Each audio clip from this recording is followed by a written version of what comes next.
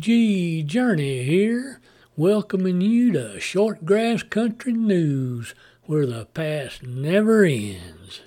This week's story is being brought to you by Utah Wirt, the Dirt Doctor. Utah says if you're needing some 1846 boy does he have it. He's got a train load of it. He didn't order it, but now he's got to move it. Find Utah Wirt, the Dirt Doctor, at the intersection of Highway 6 and 55. If you pass the mustard yellow Terragators, you done gone and went too far. The horse says it's time for today's story that I have named Making a Farmhand. Between the ages of 6 and 12, going to the farm with Daddy, or just being with him, was the most outstanding of times. In the late 50s and early 60s, Daddy didn't have a pickup. What he had was an old 1949 Mercury Flathead V8 Coupe that he used as a pickup. To a little fella, it seemed like an ocean liner. It was long and it was wide and it had enough room in it for the whole town. It seemed different than most cars. It had a long sweeping top from the windshield to the back bumper. That's how I remember it in my youthful mind. It squatted low to the ground in the back, and it seemed like it was a country mile from the dash to the hood ornament. Back then, cars had a hood ornament, most of which were those chrome figures that seemed to be sweeping through the air, just a-glittering as the sun caught 'em. Daddy had taken the back seat out to make room for his fuel cans and tools and parts and all that kind of stuff. The shocks were plumb wore out on it, if it had any at all. Every time that we'd go over a culvert or a wooden bridge or any raised place in the road, that old Merc could feel like it was leaving the ground with my stomach rising up into my throat with it. Then it'd return to earth and bounce up and down for the next half mile or so, it seemed. It was fun, but it was scary at the same time. There were no seat belts in those days, and the dash seemed like it was 2 stories high, so I'd find myself standing up in the seat to see what was going on outside that car. Of course, it was full of all sorts of healthy odors of various petroleum products such as gas and grease and oil, all of which the old Model R John Deere tractor used in great quantities. In my early adulthood, I'd look back on those days and think what a nuisance I must have been. Always in the way, trying to see what Daddy was doing or wanting to help when my help was more of a hindrance. But as I got older, I realized that some of the time he took me with him because he needed an extra set of hands. Now, mind you, I was only about a half a hand at best during the early years. Of course, I was always excited to be a part of a man's world doing a man's job. Sometimes it was working cattle or building fence. Other times it might be plowing or measuring the ground.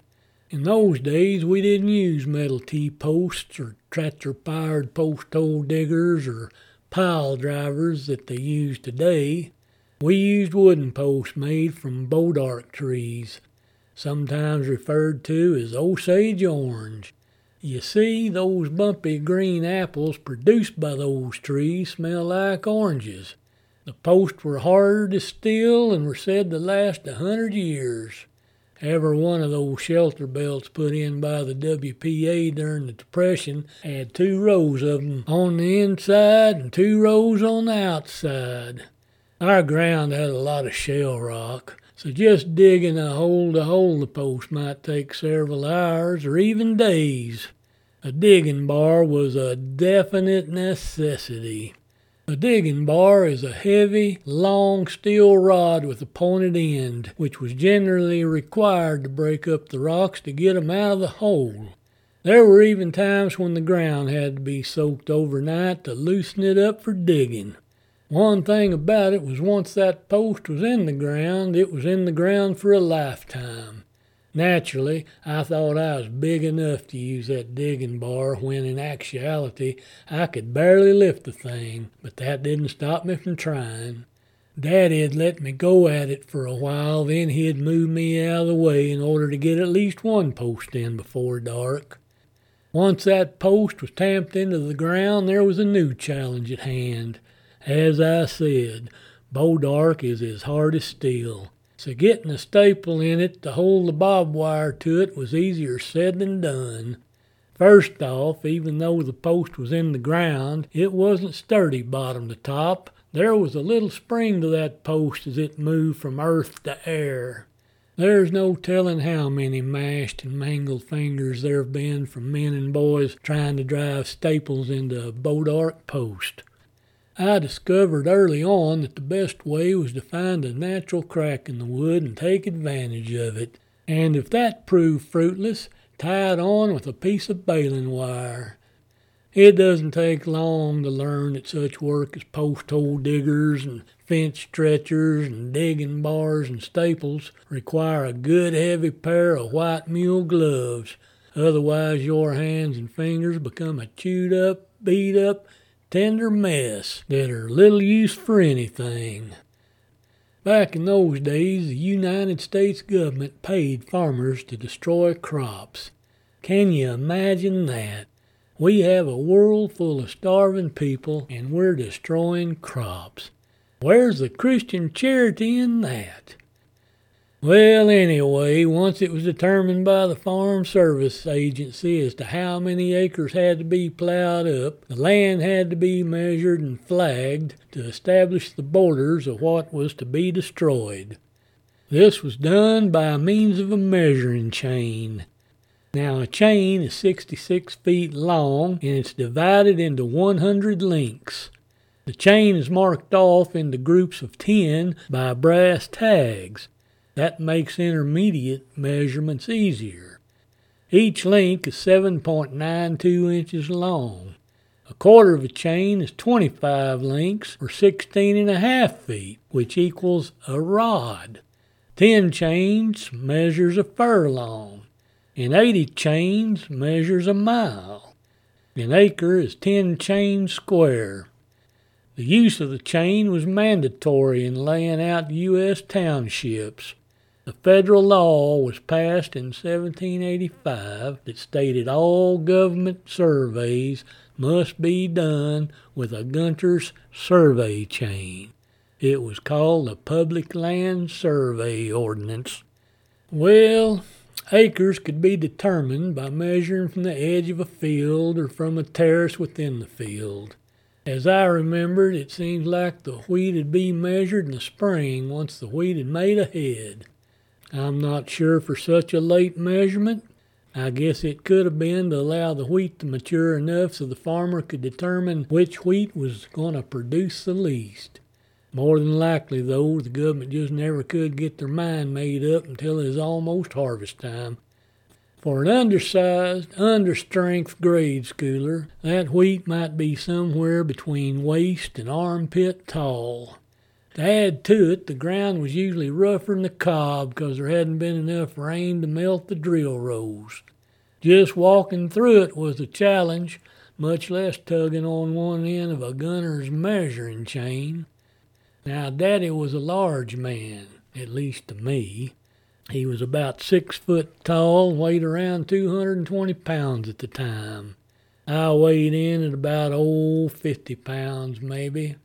Taking a measurement was a challenge because the chain had to be held tight.